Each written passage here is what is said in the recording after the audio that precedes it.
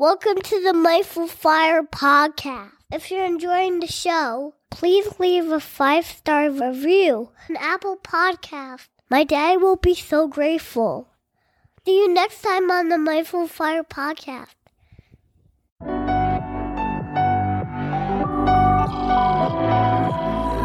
Welcome to the Mindful Fire podcast, a show about crafting a life you love and making work optional, using the tools of mindfulness, envisioning, and financial independence.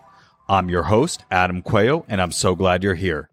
Each episode of the Mindful Fire podcast explores these 3 tools through teachings, guided meditations, and inspiring interviews with people actually living them to craft a life they love. At its core, Mindful Fire is about creating more awareness and choice in your life. Mindfulness helps you develop self-awareness to know yourself better and what's most important to you by practicing a kind, curious awareness. Envisioning is all about choosing to think big about your life and putting the power of your predicting brain to work to create the life you dream of. And financial independence brings awareness and choice to your financial life, empowering you to make your vision a reality by getting your money sorted out and ultimately making work optional. And here's the best part. You don't have to wait until you reach financial independence to live out your vision. Mindful Fire is about using these tools to craft that life now on the path to financial independence and beyond.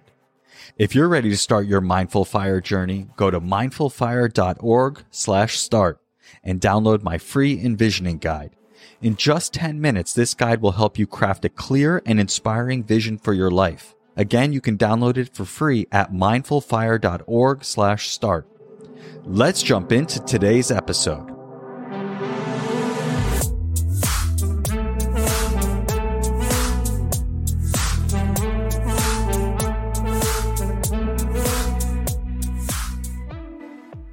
Diana, welcome to the Mindful Fire podcast. I'm so glad to have you here. Thanks so much. I'm happy to be here. Yeah, so I'd love to have you start by sharing with the audience a little bit about who you are, your journey, and what you're up to in the world. Sure. So I'm Diania Merriman, and I discovered the fire movement when I was about 28. And at the time, I was completely financially illiterate, living in New York City, living beyond my means, but like having my 20s, right? Really partying it up. And I found myself in 30 grand of debt for literally no reason.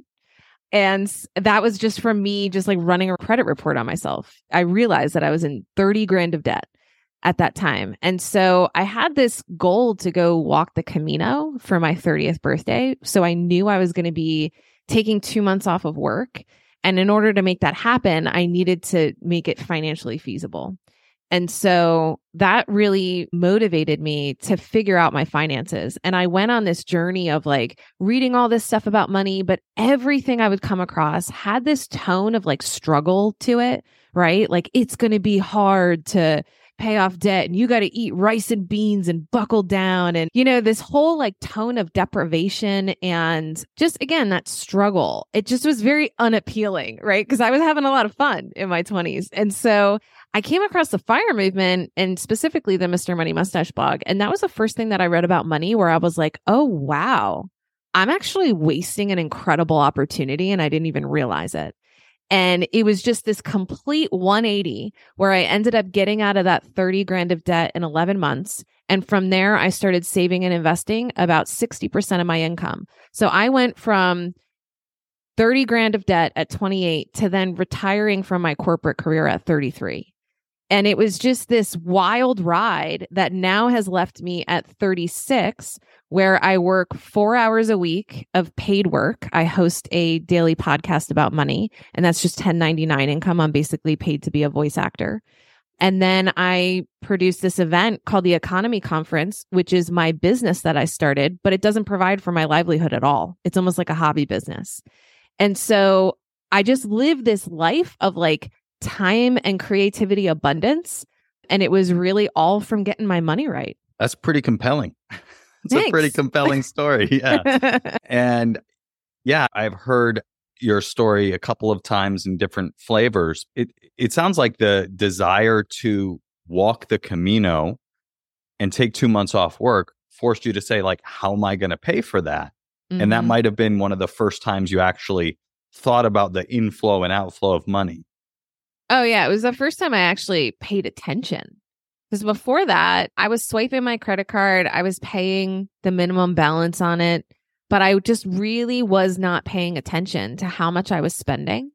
And so actually coming up with the plan to get out of debt required that I understood what the gap was between my income and expenses. Because if you don't identify the gap, how are you going to grow the gap? How are you going to protect the gap? How are you going to deploy the gap strategically? Identifying the gap is the first step. And you identify the gap from being really clear on what is my income and not what does it say my salary is, right? People are like, oh, my income is X amount. No, what is it after taxes and after deductions? How much are you actually bringing home? So getting a really clear vision on that and a really clear understanding on what your expenses are. What are the fixed expenses? What are the discretionary things? And how do you reduce those expenses without it feeling like deprivation? That whole process for me opened up this realm of creativity and resourcefulness that I didn't even know I had. And I think a big part of that is because I reduced my expenses at a time when it wasn't forced on me externally. It wasn't like I had a job loss and I had a big loss of income and all of a sudden I had to like tighten the belt loop, right? It was self-imposed. And so I could experiment and it not feel like scarcity. It actually felt like a really creative time to like cook all of the meals that I was eating and find ways to entertain myself that were really cheap, find ways to take care of my needs in a really like resourceful way without any true external pressure. I think that's what made that time feel so magical versus, again, if it was like due to a job loss or a loss of income in some way. Yeah, I imagine that's a very different feeling. Mm-hmm. Yeah. And you talked about the identifying the gap. And when I talk about how mindfulness and money come together, I really think of it as awareness and choice, right? First, if you're unaware, like you described, and as I was in my early 20s when I was just, fortunately, I wasn't spending all the money I was making and I was investing my 401k. But beyond that, I had no idea what was coming in, what was going out. Certainly wasn't investing. But first is awareness, getting clear, like, okay, like here's what the situation is. And then comes choice. And it sounds like you use this opportunity to choose to grow the gap, to choose to think about that big opportunity that you said you were missing out on a big opportunity when you first became aware of Mr. Money Mustache. So maybe unpack that a little bit. What was that big opportunity that you identified? I could just see how much I was wasting my money and also wasting my privilege, right? Like I'm an educated white woman in a first world country that was living in New York City with no man and no kids and climbing the corporate ladder. I saw my income increase like 25% 3 years in a row. I was crushing it in my corporate career. I had an office in the Empire State Building. Like I was doing so well from like a career growth perspective. And what was I doing with all of that great increases in income? It's like I was spending like $2,000 to $3,000 a month going out partying. Granted, I had fun, right? Like I sowed my wild oats. That's great. But that had nothing to show for it. Like all that career growth, I was just wasting the money that I was earning. And I think I had to like come to the realization that money is a really powerful tool. It can buy your freedom. And most of us are so focused on material abundance, the stuff that we can buy with money, that we'll never be able to experience time abundance, relationship abundance, creativity abundance. Like when you use your money to create more time and space in your life, you get all of these other like gifts of wealth that not many people are able to enjoy. And even people that like technically could buy that, they get so caught up in like, now I need more money. I need more success. I need more achievements. And it's just like, there's on that same hamster wheel that you're on, even if you don't have money. Right. So like we even talked about before, this concept of enough, of like, what is enough money to where I can not have to trade my time for money so much anymore. and I can start asking the bigger questions of life. Like, what do I want to do with my time? Who do I want to spend it with? What do I want to create in the world? Like, over time, those questions become a lot more interesting than how do I reduce my expenses and increase my income even more? How do I reach financial independence even faster? And those are valid questions, but I feel like at a certain point, I grew beyond those to start asking what I consider some more interesting questions. Yeah. And what are those questions? Again, it's what do I want to do with my time? Who do I want to spend it with? What do I want to create in the world? Yeah. The thing about money is that it's this impersonal tool, right? And I think a lot of what we get wrong in the FIRE movement is everyone wants to figure out, how do I sit on top of a big pile of money? But I say this analogy a lot. Let's say if money is a hammer in the FIRE community, we talk about how do you acquire the hammer? Where are you going to store the hammer? What kind of features does the hammer have? How am I going to protect the hammer? That's what we talk about in the FIRE movement.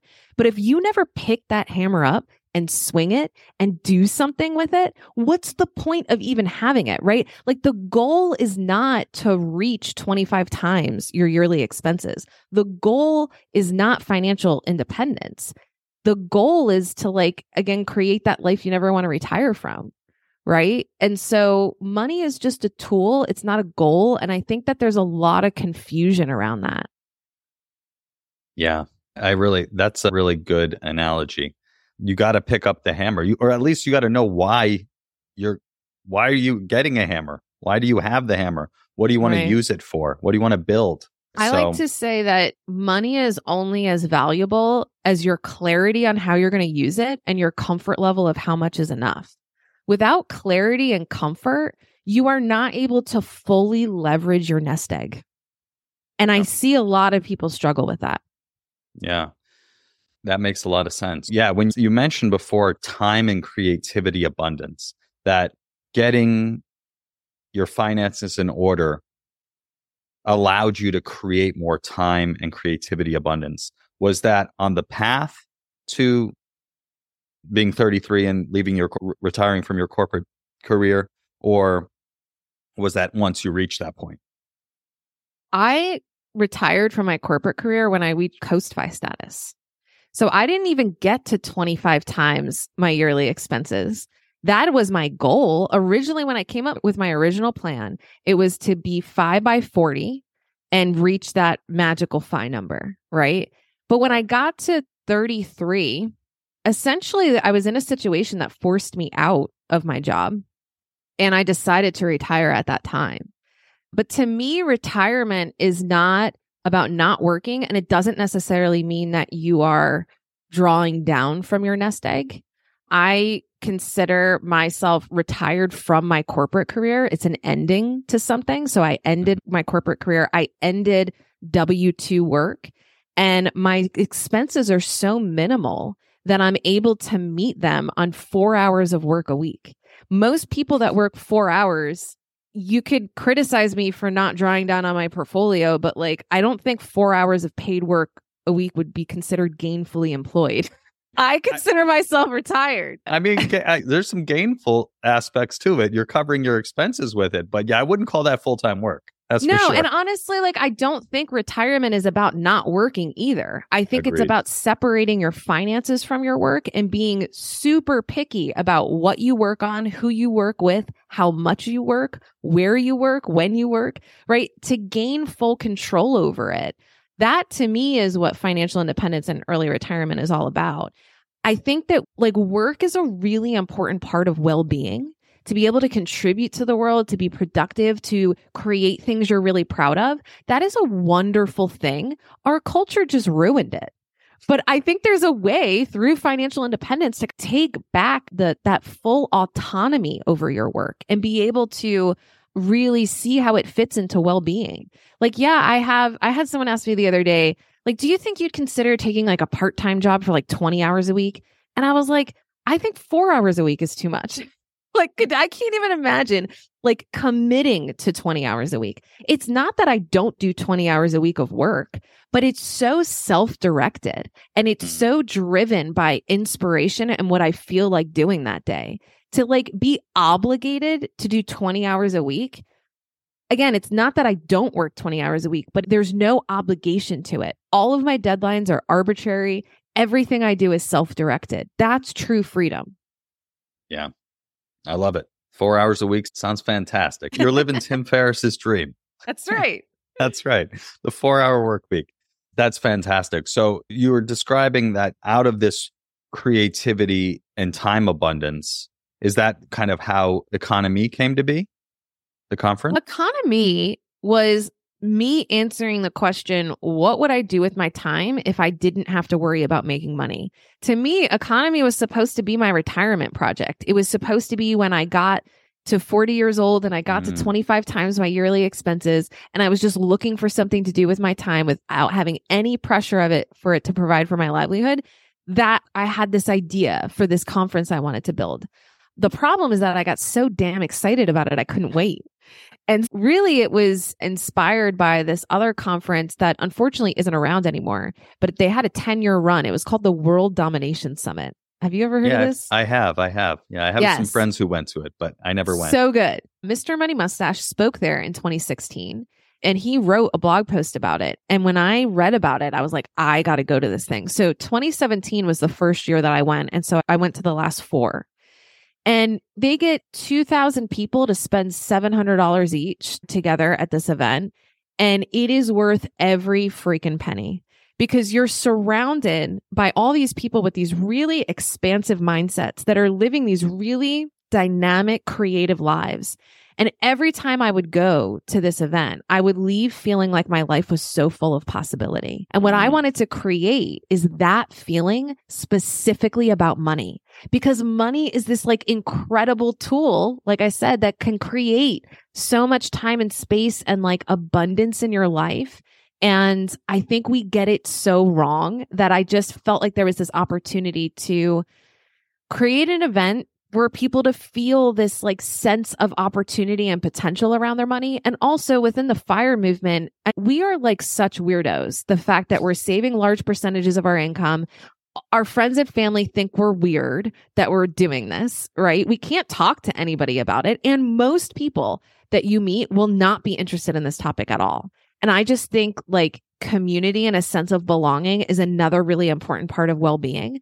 And so to meet with hundreds of other people that also have this like crazy goal of FIRE, for me personally, when I started going to FI events, it was game changing. It completely changed my path to FI and like totally helped me reimagine it. Because there's no rules to FIRE. The only thing we agree on is to spend less than you earn. It's the only thing we agree on. Everybody's FIRE journey looks so different. And so by people being transparent and sharing the way they're approaching it, it just helped me reimagine my whole path.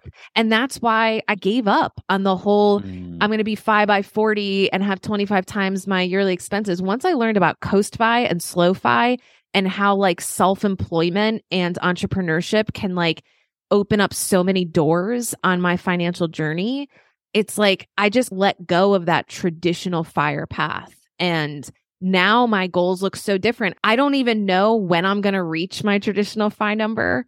I have absolutely no plans to like stop what I'm doing as far as the podcast and the conference. So it's like, even if I reached FI tomorrow, it's just irrelevant because I wouldn't change anything. I'm already living all of the benefits of a financially independent life without having 25 times my yearly expenses. So it's just an incredible thing. Like I think along my path, I continue to change and evolve with my relationship around money and the way that I'm approaching FI. I think I've changed my plan like 10 times already. Nice. Hey, but you're getting to the heart of it, right? You are living your FI life now, right? There's no if I get to there, then I'll be happy. That's why I like to talk about that as like the if only mindset. And I find myself even having awareness of this, getting caught in this, like, oh, if only I could be financially independent, then I'd be happy. If only I could teach mindfulness and get paid for it and all these things. Like, and then I realized, wait a second, all those things I say I want, I already have, or I can have very easily if I just switch how I'm paying attention or make a couple of small tweaks. Like it's not, it's like you said, like anyone listening to this is already so far along the path that they can start to make these changes to start living the life that they want right now. Absolutely. Yeah. So you mentioned Coast Fi and Slow Fi. Would you mind explaining what those are and how you think about them? Sure. So Coast Fi is really about front loading your traditional retirement savings. So there are calculators online that can help you determine this, like kind of what is your Fi number, right? That's everyone's big question. And then at a certain point, you will have enough in your retirement vehicles that if you don't contribute, or just your investment vehicles, right? If you don't contribute one more dollar, it will grow through the power of compound interest to what you need at, let's say, 65 when you actually start planning on tapping into that and drawing down. So I'm 36. In theory, I've got 30 years to let that money just grow. And so I think I got to, I want to say like 300 grand in my retirement vehicles or in my investment vehicles. So that was 401k that I rolled into a traditional IRA when I quit, HSA, Roth IRA, and then after tax brokerage. So within those 4 accounts, I had about 300 grand. And through this kind of financial modeling and calculator, that money will grow to what I need at 65. When I want to start drawing down from it. But honestly, maybe it even has longer amount of time. And also that considers that I'm not adding anything to it. When I started, like when I did that modeling, when I was deciding to quit my job and realized I was at Coast Fi status, the assumption was that I wouldn't add any money to those investments for 30 years. I would just let them grow. But the reality is I kept coming onto like additional sources of income that I didn't realize would come my way when I quit my job. So like I took on a second podcast for over a year. I was reading horoscopes with the same producers who produced my show. It was a daily horoscope show. And I was reading it in this like really sultry voice. So I did that for over a year, and that had doubled my income, more than doubled my income. That was something I didn't anticipate. And that was another 4 hours a week. So for a period of time, I was working 8 hours a week. Boo hoo. Oh, I'm sorry. I know. And then like I had some consulting projects come my way. My first year that I quit my job, I had this like insane $9,000 tax return due to business losses on my conference. And I lived off of that for like 6-9 months, something like that. And like all of this money, just like that was unexpected, that wasn't a part of my assumptions when I was making these decisions, really showed me too that like a lot of our modeling is like worst case scenario. I've now been retired for 2.5 years. And in those 2 calendar years, I contributed about $10,000 each year to my investments, $6,000 in a Roth and 36 or whatever it is. So my plan was to invest nothing. And I've invested an additional 20 grand. Coast Fi, to answer your question more directly, it's again, that front loading of your traditional retirement savings. And the idea is that you'll be able to take your foot off the gas at some point and you're not having to worry about your investing anymore. You already have your like emergency fund, FU money, whatever it is that you want in your cash reserves. You have that. You have your retirement front loaded. And now all you have to worry about is covering your expenses. And for me, my expenses are so low that I'm able to cover them on a very little amount of work. So when I was making this decision, now granted things have changed because now I have a partner. At the time I was making this decision, we had not like combined our lives yet. And so I was just looking at it as just like me and my dog. In general, I spend anywhere from like 25 to 30 grand a year. I can make that amount of money so easily that I could like go drive for Uber or something if I want to. There's other gig economy stuff. Sometimes it's not worth the money. But the point is, I could make that little amount of money so easily when I'm used to making a really good 6-figure salary that it allows me to take my foot off the gas really early in life and be able to spend more time and energy on creative pursuits. Yeah, I love it. And how about Slow Fi? Is it related? I think it's related. To me, Slow Fi, like Coast Fi, is almost like the mechanism of how you internalize a Slow Fi mindset. And really, Slow Fi is about recognizing that even if your path to traditional financial independence is 5 to 20 years, that's still too long to be miserable. It's still too long. So if 5 minutes is too long to be miserable. Really? But a lot of people are like martyrs for their Fi number. They're like, I just need to like work this crappy job for 2 more years and it's a job I hate, but if I just do it for 2 more years, then I'll get my pension, then I'll get my whatever, then I'll reach my FI number and it'll be all worth it. Because I think there's this myth in the FIRE movement that once we reach our magical FI number, we're all of a sudden going to start giving ourselves permission to live differently. And that's not how it works. If you're miserable now, you will be miserable when you reach your FI number too. Because your happiness is not a condition of how much money you have. It is a condition of how you spend your time and the people you surround yourself with and how well you take care of yourself. And so like all of a sudden having money is not really going to change all of that. Those are very deeply ingrained habits that you need to deconstruct. Yeah, it's like I talk on the podcast a lot about like neuroplasticity of our brain, right? Which is basically the idea that everything we think, feel, and pay attention to changes the structure and function of our brain. So if we're spending 20 years or longer practicing scarcity and just like sacrificing everything for our FI number, when we get there, those are the skills and practices that we have and habits that we have. It's going to take a real concerted effort to start changing those. And I would argue we should start practicing abundance and gratitude and connection and whatever is important to you of how you want to be living. You should start practicing that now because we have a lot of history of the other thing. Absolutely. One of the things you mentioned that going to FI events helped you realize is the power of entrepreneurship and starting a business and a self-employment as a means to improving your FI journey. Can you unpack that a little bit for me? Oh man, there are so many benefits to self-employment. And I get that like for a lot of people, they're not good at being their own boss. And I certainly went through a period of having to learn how to work for myself. Because if you think about it, the skills that make you a really good employee make you a horrible entrepreneur. So you almost have to like reverse your thinking around that kind of stuff. Why is that?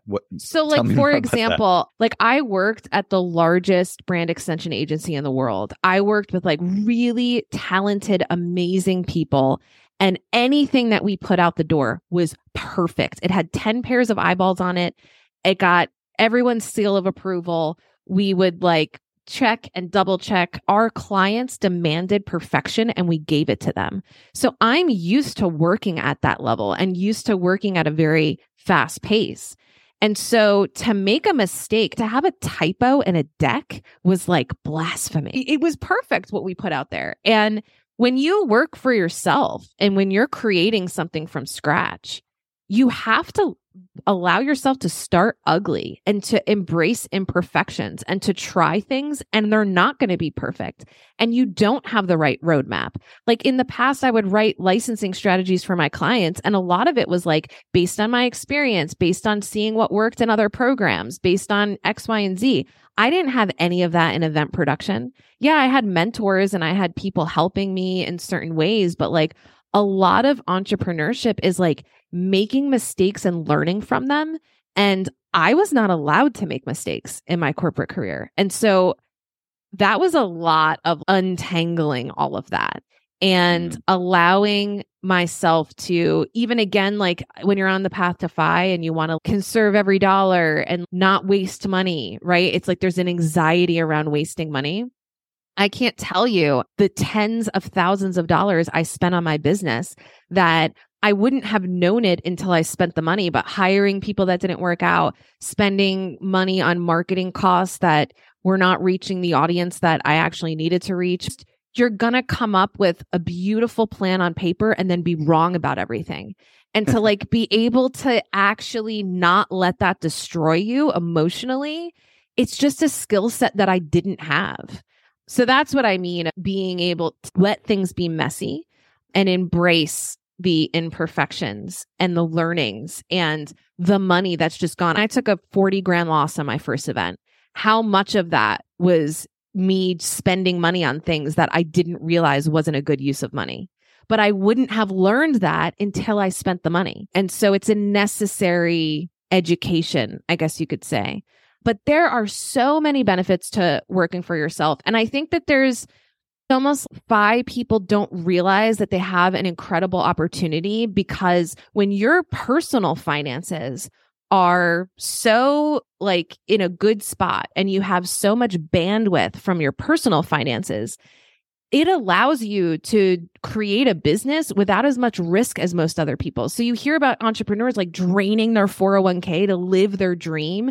And like 99% of them aren't successful. You're not going to hear about those in the success stories, like how I built this. You're not going to hear about the 99% that fail, but most entrepreneurs fail. And it's really painful for them because they spent their life savings on their dream and now it's just gone. Now, I took a 40 grand loss on my first year of business. That was money that I would have put in my after-tax brokerage that year.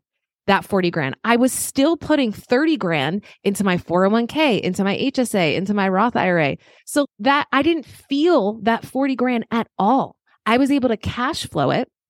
And I was able to start a business that I completely self-funded. I took on no debt, no investors, and I did it just by self-funding it. Like that's the kind of opportunity that 5 people have. You're sitting on a gold mine and you're able to manage risk in a way that someone that doesn't have that financial bandwidth wouldn't be able to do.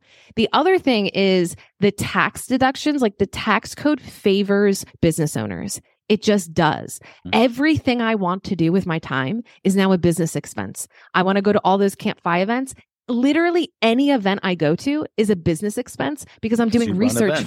Because I run events. I'm doing research. Yeah. I'm doing research for those events, right? Yes. Every book that I buy on personal finance, I'm vetting a potential speaker. It's a business expense. My computer's a business expense. My internet's a business expense.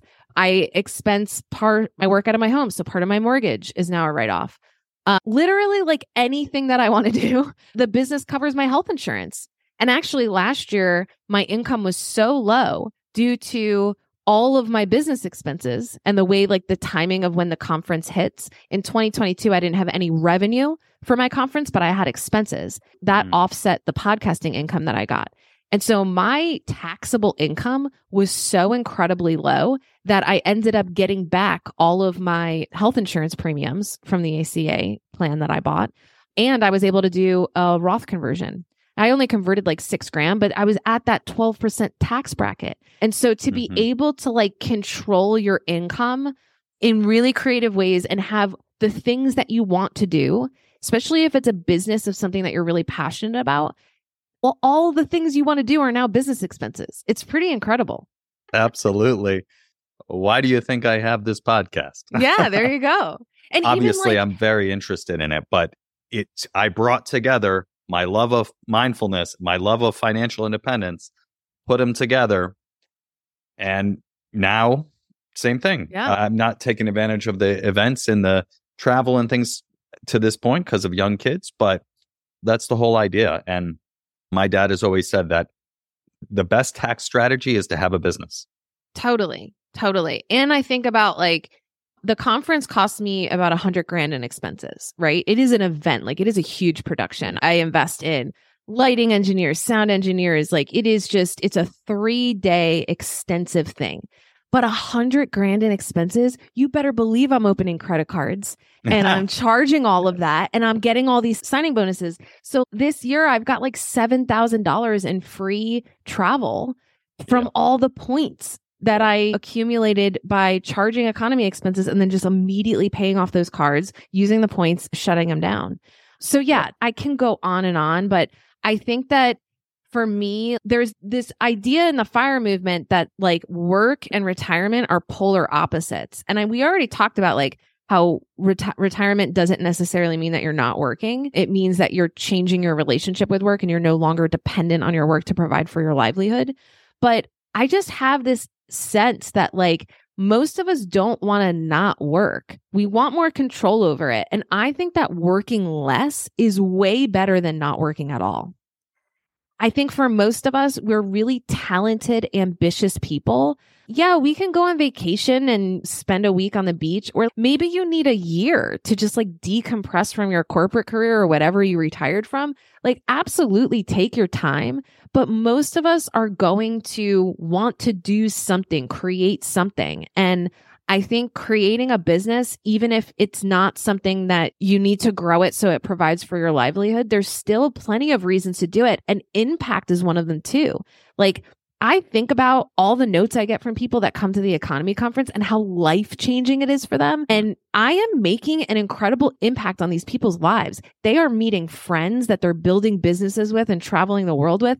There was one couple, because we did a speed dating event at one of the economy conferences, and a couple met and they showed up to this last conference in 2023 hand in hand. They had just moved in together. Like, someone met their spouse at my event. That is mind blowing to me. It makes me feel like my heart's going to explode, and I make no money off of this business. I work really hard at it. I make no money, but it's not that I'm not benefiting financially at all, because as I mentioned, it's covering a lot of expenses for the things that I want to do, but there's still a payoff. The payoff is like seeing the incredible impact that I'm making. And so I just think people in the FIRE movement have incredible skills and talents that can be used to make an impact on the world. It's not just about having your financial needs met. Like, how can you use that to make the world a better place? Yeah, that's incredible. And I would imagine it's so rewarding to hear those stories, to get those notes, to see that couple. Totally. It's amazing. Yeah. I got a message the other day from someone on LinkedIn about the podcast being like, thank you so much. This is awesome. I heard your episode with Susie and I started working with Susie, and now I'm taking a sabbatical and going to go travel to go work on a farm outside of Rome. I'm like, that's incredible. Yeah, I'm sure you get those every day, and it probably brings such a smile to your face. Absolutely. So Diana, you talk to a lot of people in the FIRE movement. What is one thing that people in the FIRE movement get wrong about money? Many things. No, I'm kidding. Probably right. I'm very Probably opinionated. Right. Yeah. What I think is incredible is I feel like I'm surrounded by millionaires who feel like they're poor. And it drives me nuts, because most people that I interact with in the FIRE movement have so much more money than me, but they won't give themselves permission to leverage that money to create something different in their lives, right? They feel trapped in their job, or they feel trapped in this question of, do I have enough? They're looking for a lot of reassurance on, do I have enough? And from my perspective, it really feels like there's a very strong scarcity mindset within this FIRE community, and really reaching that FI number is what people are doing to try to solve for this sense of scarcity.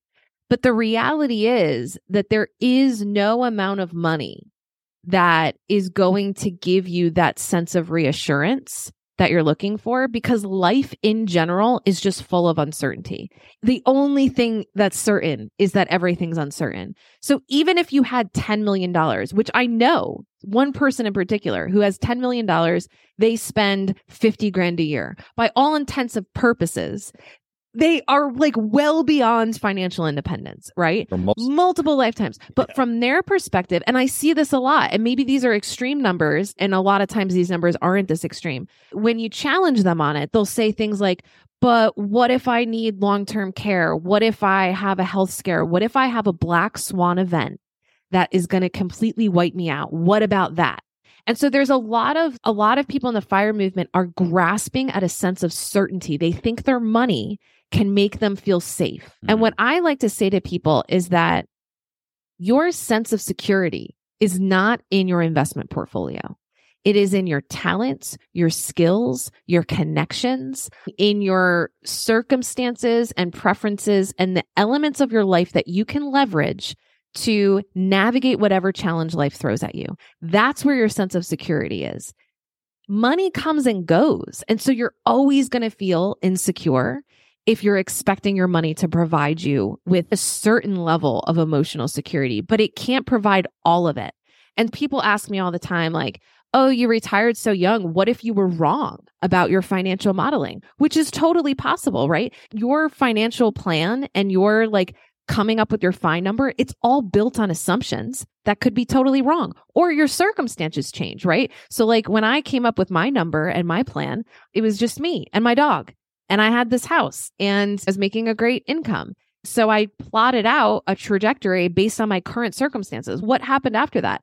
I met a Midwestern gentleman. Now I'm a bonus mom. Now we're getting married next year. My circumstances completely changed. And you know what? That's a good thing. We want our lives to be dynamic and to change over time. And so to make a plan now that I know what my life is going to be like in 30 or 50 years is ludicrous. And it's also built on this idea of scarcity. There's no way that I can know at this time that I have enough money to last me the rest of my life, but I do know that I'm smart enough to figure it out. I think about my corporate career. I made my clients $55 million in my corporate career. The idea that I wouldn't be able to figure out making more money for myself if I end up needing to make more money in the future is a ludicrous idea. And I feel like that most people in the FIRE movement are in that position as well. You are talented. You are ambitious. You have good connections. You have skills and experience that can be leveraged to make money if you turn out to be wrong.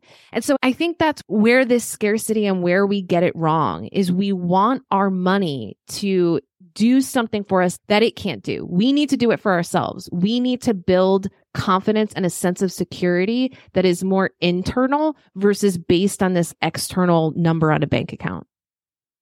Yeah.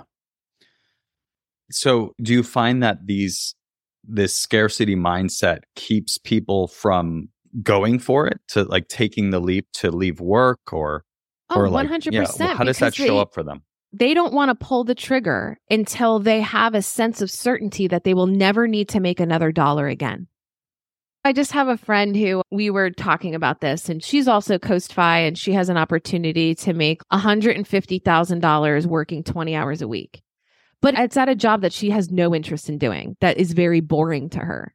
And I told her, in my abundance mindset, my position is there is no amount of money that you could pay me to do something that I don't want to do. That is coming from a position of strength. That is coming from a position of I have enough money. I don't need more money because I know I have enough. And if I'm wrong, I'll figure it out. Right? Because all of my assumptions and things that I thought was going to happen when I quit my job, I'm in such a better financial position now than I could have ever anticipated when I quit my job. But we all have negativity bias, right? We're all making decisions based on what could go wrong. We don't consider at all what happens if it all goes right. If you look back at all the things you thought was going to go wrong in your life and how none of those things came to be, and it actually turned out way better than you anticipated when you were making plans and ruminating over what about this, what about that, it's not a bad thing to do some fear setting, do some Tim Ferriss concept, right? What if the shit hit the fan? What would you actually do? And the reality is that if we have money and we have resources, we will figure it out. But I just don't think the solution to the feelings of scarcity is to keep yourself in a situation that is not bringing you joy, that is not allowing you to experience kind of time and abundance and creativity and relationship abundance that I feel like not enough of us get to experience. When you look at your money, I feel so strongly that you should feel a sense of peace and contentment and joy and excitement that you won the game, right? There's so few of us winning the game. Why can't we enjoy that feeling a little bit? And when I see people look at their portfolio in these case studies that I do with my local FI group, we're looking up at the screen of a portfolio of multi-million-dollar portfolio. And the conversation is all around fear. And what if this happens? And what if that happens? It's like, why have all of this money if you're not going to even have any emotional benefit when you look at it? Yeah. Shouldn't you look at it and go, this is so exciting. I've got $2-3 million. I've solved the issue of questioning money in my life. Can we move on and go do something else now? What else is there to talk about? Yeah. So what's the solution? What do you see as the path forward from that place of scarcity towards that steps to abundance?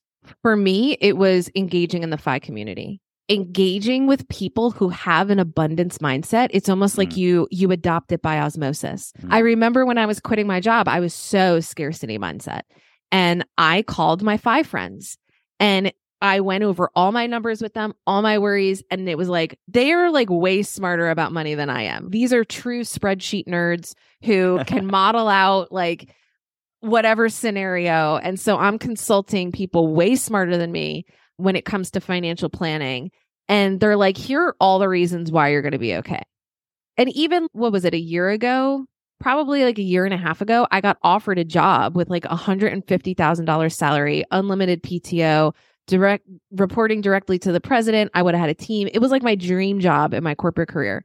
And I called my 5 friend, Jeremy, and I talked to him about it. And he goes, you'd be an idiot to take that job. And he told me all the reasons why I shouldn't take it. Now, if I would have called anyone else, they would have been like, oh my God, like that's so much money. How could you leave that on the table? But all he saw was opportunity costs because there's diminishing returns for money that you don't need. That's a quote. That's a quote. I'm like, you can't see my face, but I was like, huh. There are diminishing returns for money you don't need. Yeah. Like even Tell that me same more. friend who's like taking this job where she's going to make $150 a year for 20 hours of work a week. And she had just made 75 grand last year on a similar job. And then she took on a project where it was like $1,000 project, but it was like a little bit of her time. But the client was annoying. And I was like, and she's complaining about this client. And I'm like, okay, so for $76,000 and all of those hours of your time and all of that aggravation and complaining you're doing about it, is it worth it? Was all of that worth this additional $76,000? And she was like, no, it wasn't. So then I was like, okay, cool. We learned something there. And then the next week, it's $150,000. But does it really change anything? It's still money that you don't need. And do you really think, because she was saying, if I don't take this, then it's going to take 7 years for me to hit my $1 million mark. And that's assuming that you don't find any other sources of income in those 7 years. So these two opportunity right now for 150 grand is the only thing that's going to land in your lap for the next 7 years. That's scarcity mindset. That's looking at what's in front of you and thinking, this is it. There's nothing else but this. So it's either I choose this or I get nothing. Whereas I think an abundance mindset is recognizing that I can't possibly anticipate today the opportunities that will present themselves tomorrow. And so I better have time and space in my life so that when something presents itself and it's a hell yes, I'm able to say yes. If it's not a hell yes, then it's a no. And so I think that people in the FI community have an opportunity to wait for the hell yes. And they don't. They choose just what's presented to them out of a sense of fear and scarcity. Yeah, this is speaking to me because I'm in the scarcity mindset. Honestly, I joke, but I'm not really joking, that I don't want to spend money on anything, mostly. And more importantly, I think it's like the job, right? Like my job is fine. Like it's not my life's work and I can do it with fairly minimal hours and I get paid quite well, but it's still hanging over my head, so to speak. And there's an opportunity cost for that. The more time that you spend in the mediocre, like it's fine. There's nothing terrible about it, but there's nothing great about it. That sounds like complacency and mediocre living to me. You likely already have too much money to tolerate that. Like it's fine, but fine isn't good enough when you are financially stable, when there are other opportunities out there for you. So let me ask you this.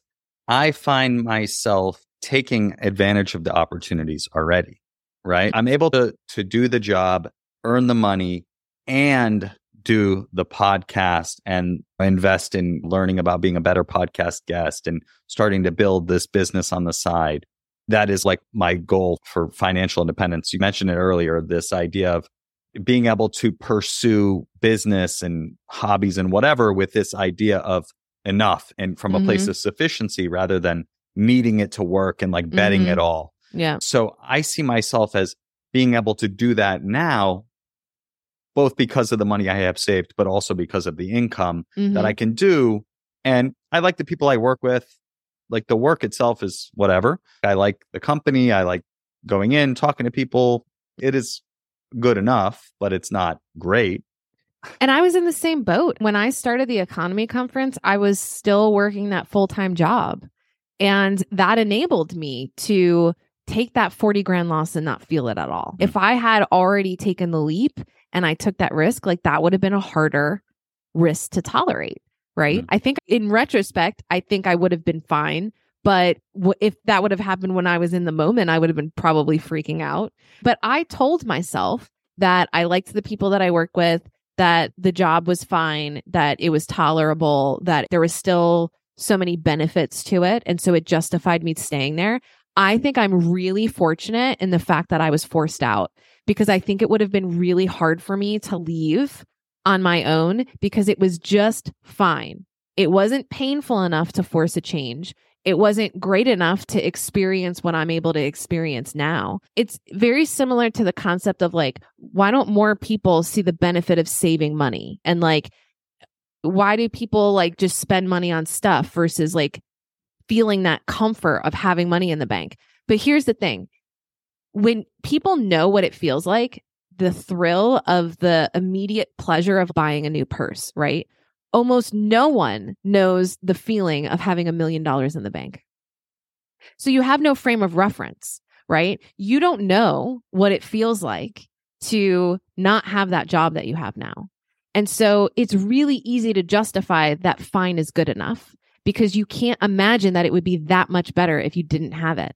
You don't have a concept of what it's like to have that much freedom in your life. There is a dark side to it. Most of your life, you have had some authority or external figure dictating your schedule. So when you're handed the keys to the castle and it's truly all self-directed, that's actually a lot of pressure that took me 2 years to figure out. I crumbled under that pressure. But now that I'm on the other side of it and I can actually fully enjoy the freedom and fully see like the screwed up relationship that we all have with work and productivity, now I feel like I'm finally in a place to be able to enjoy it, but it takes a long time. It does take a long time. And I get it. Like I was you. I was like, this is fine. I'm going to keep doing this. And maybe you're right. Like we're all different. I am so glad that I don't even know how it was possible for me to have a full-time job now that where I'm at now. I don't know how I did it. I honestly don't know how I did it. Plus building economy on the side, especially those early years, I was like killing myself on my conference. And now I'm able to work at a much more like intuitive, relaxed pace. And my work is such better quality now. Yeah. It's very interesting because I'm able to do all this stuff, but then it's like a lot of stuff and it's always on my mind. It's just like adding. I have a sense of what it would be like if I didn't have the full-time job. I'm even actually experimenting with that now. I'm taking one day off a week for the next several weeks to like really dive into the program that I'm in that I was telling you about, which is, let's be honest, just more work. Yeah. But I'm going to like try to live my ideal day as much as I can within the constraints. But amazing. Yeah. And I took a sabbatical last year and all these things where I didn't fill it with more work. I just chilled. And yeah, I like it a lot. I really do. I relate a lot with what you're saying about like getting forced out. Yeah. I'm not opposed to that. Yeah, it was painful at the time. In my specific situation, I was in a discriminatory environment. So I was the only woman on my team. I was one of the highest performers, and yet I was the lowest paid. And when I brought this to management's attention, because they, around the time of Black Lives Matter, they were making a whole big stink about a lot of corporations have these diversity and inclusion programs that kind of popped up. And most of it is performative from my perspective. And same thing here. Like I was getting pulled into all these meetings. Like, Diana, as the only woman on the team, what do you think about diversity and inclusion? And I'm like, it's about pay parity. Just pay me. Why do I make so much less than my male colleagues? And I'm not an idiot. I know that I have been accepting that for a variety of reasons that I don't need to bore you with here. But it was like once it became clear that they were like, oh, no, we're not actually going to do anything about it. We're just going to talk about it. I felt like my integrity wouldn't let me stay. So they didn't fire me. I did quit on my own regard, like on my own volition. But it felt like I was forced out because my integrity wouldn't let me continue to be treated like that. I have too much money to tolerate that kind of treatment. Absolutely. Absolutely. Yeah. I'm like having flashbacks from hearing you talk about this on other podcasts. I remember I was like at the gym and I'm like listening to this story and I'm like, what? I know. What is going on? It was very painful at the time, and I would not wish that on anyone. But being now 2.5 years removed from that, it's the best thing that ever happened to me. Oh. It forced me to leave something that wasn't serving me anymore, that was just fine, that was just good enough. A lot to think about here for sure. Let's switch gears now into what I call the Mindful Fire Final Four. You ready, Diana? Yeah. All right. So the first question is going to be about vision.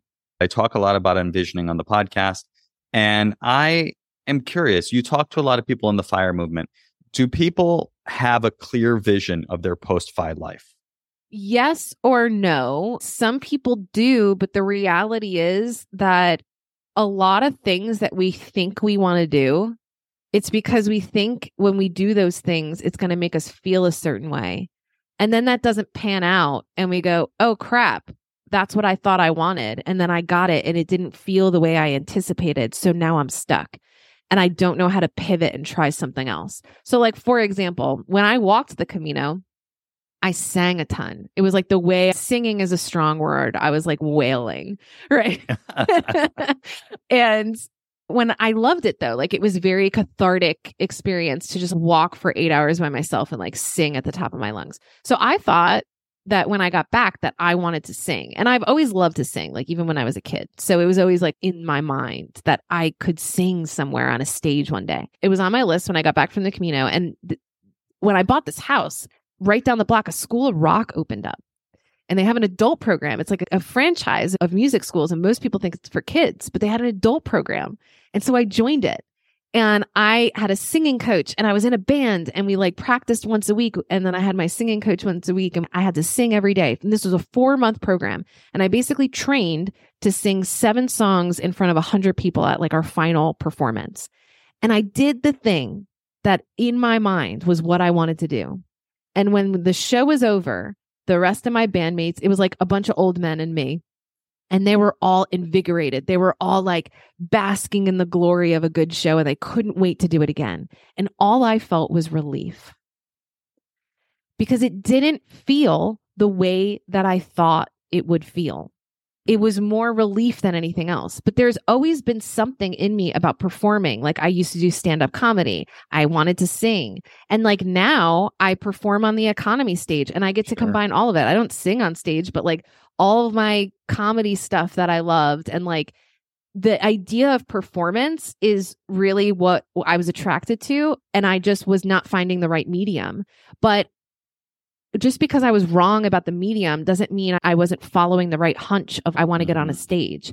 And so I had to just keep reiterating that, like finding a new way to do it that would get me the feeling that I was ultimately going for. And that's what I get on the economy stage. Being on that stage is better than drugs. It really is. It's amazing. We had over 400 people at the last event.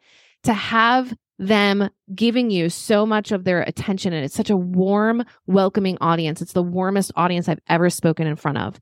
And you could just feel that they're cheering you on up there. It's the best. It's the absolute best. That's what I was chasing after over all of those things. But I was wrong and I had to pivot and like figure out another way. And I think that's the problem with imagine the life that you want. Sure, you can imagine it in your head, but until you go out and live it and see if it actually feels the way you anticipate it will feel, it's all just in your head. Yeah. So do you feel like people have a vision that they are going after, but they're not taking the steps to try it? I feel like sometimes they do, but in my experience, more often than not, I'm wrong about what I think I want. And I won't know that I'm wrong until I go out and try. And then when I realize that I'm wrong, I'm like, oh crap, I got to go back to the drawing board. And that can be disorienting. So whether you have a vision or not, I don't think that makes a difference in like the fact that the going out and trying stuff is going to get you closer to what you actually want. And being willing to be wrong and being willing to like question our assumptions on what we think we want, that degree of like approaching these things with curiosity versus I know this is what I want my life to look like, that I think is going to serve you better in the long run. Yeah, makes a lot of sense. Okay, the second question is, what piece of advice would you give to someone early on their path to financial independence? Prioritize the journey and recognize that money is the only thing in life that you can completely screw up and it's totally fine. Like you can lose all your money, you can go through a bankruptcy, you can lose your job, you can get into really bad debt, and you can fix it, right? Money is like a super impersonal, dispassionate tool that you can figure it out. You will always make more money. You will never get back the relationships you neglected while you were career focused, and you will never get back your health that you destroyed through stress. And so your health and your relationships are the most important aspects of your life. Money, whatever, you'll make more of it. Well said. The third question is, what piece of advice would you give to someone getting started with meditation and or mindfulness? I think I wasn't able to experience the benefits of meditation or mindfulness until I truly learned self-compassion and patience and like not needing to do anything perfectly and just being willing to accept what's there. I really have struggled with like depression and my mental health a lot. And self-compassion is the lifeline. Well said. And I can relate a lot to that. When I talk about mindfulness, there's two aspects. There's the awareness and there's the attitude of openness, curiosity, and kindness. For so long, I was just focused on awareness. Yeah. I'd focus on my breath. My mind would wander. I'd bring it back, bring it back, bring it back. It was like a boot camp style of training. And that has some benefit. But once I brought in the self-kindness, the self-compassion, it changed. Yeah, and totally. it becomes a practice that you can bring off the cushion to see all sorts of things. Back to the question about vision, right? Yeah. You need to have some self-compassion to be able to try things and them not go well and still keep moving forward. Yeah. And so I think it's really a good point.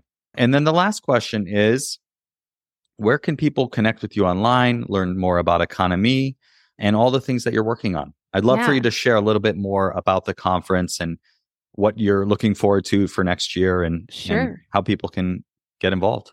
So Economy is a party about money. And really, we solve two key problems that people face on the path to financial independence. First of all, you're lonely, right? Like we talked about earlier, that like the large majority of the people that you meet are not going to be interested in FIRE. And like, I'm sure you have plenty of other common interests with them. Like, don't tell them about FIRE. Save that for like when you meet your 5 friends, because you guys will have a ton of to talk about. But we need community. We need in-person connection and deep, meaningful friendships. It's a huge part of like having a satisfying life and having that sense of belonging. And there are plenty of like online communities with FIRE, but let's not kid ourselves. That's how we're going to get our social needs met, right? Like, I think social media is like the junk food of social connection or the fast food of social connection. So the example I like to give is, if I am starving right now and I go to McDonald's, that will satiate me. But if I ate that for every meal, I'd be the super size me guy, right? It's not nutrition. There's no nutritional value there. And it's the same thing with human connection online. Yes, it will satiate you and scratch your itch for human connection, but you need to be in person for really to get that nutritional value. And so that's where you can meet people in person, is at Economy. And also Camp Fi and Camp Mustache. There are other things aside from Economy, but that's just the one that I produce. It is the largest event built specifically for FIRE people. And the second problem that we solve is that most of us, when we first learn about FIRE, it's so exciting, right? Like we reduce our expenses, we increase our income, we come up with our investment strategy, but it's going to take us 5 to 20 years to reach our FI number for some of us, right? It can be a long, lonely journey. And so you wake up 5 to 7 years into accumulation and you realize you're bored and you don't have, and it's really hard to maintain that level of enthusiasm through your whole journey. And so people come to Economy to fuel the fire, to re-engage with the ideas. And I really focus on bringing in new content that will surprise you. It's not the kind of stuff that you hear like on the standard blogs, right? Like we really try to bring in stuff that you might not be thinking about that could be game changing for you. And those are the two problems that we solve. The next event is coming up in March 15th through 17th of 2024. And we're already over halfway sold out. We're expecting between 500 and 600 people. And we will give a discount code for the listeners of this show.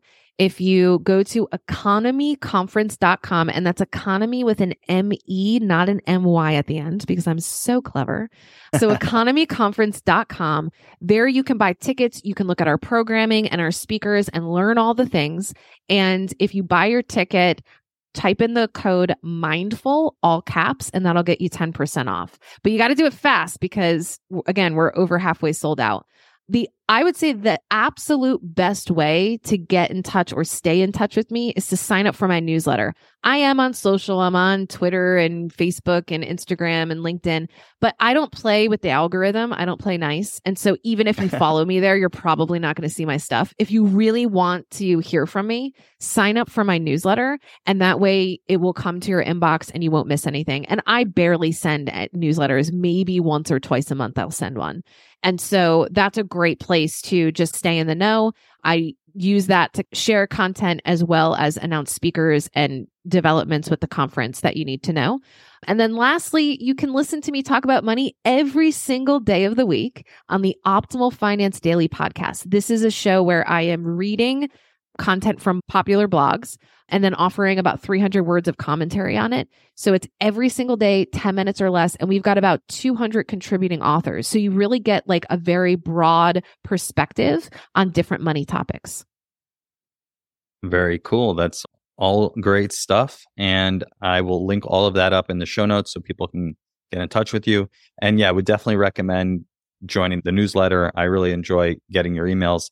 They are just a couple times a month, but you always are sending great videos from the conference. I'll link to your YouTube channel as well so people can watch talks from the last conference or the previous conferences, because all the talks that I've listened to have been excellent. So would love people to check that out.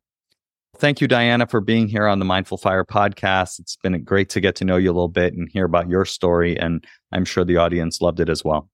Awesome. Thanks so much. Thanks for joining me on today's episode of the Mindful Fire podcast. If you enjoyed today's episode, I invite you to hit subscribe wherever you're listening to this. This just lets the platforms know you're getting value from the episodes and you want to be here when I release additional content.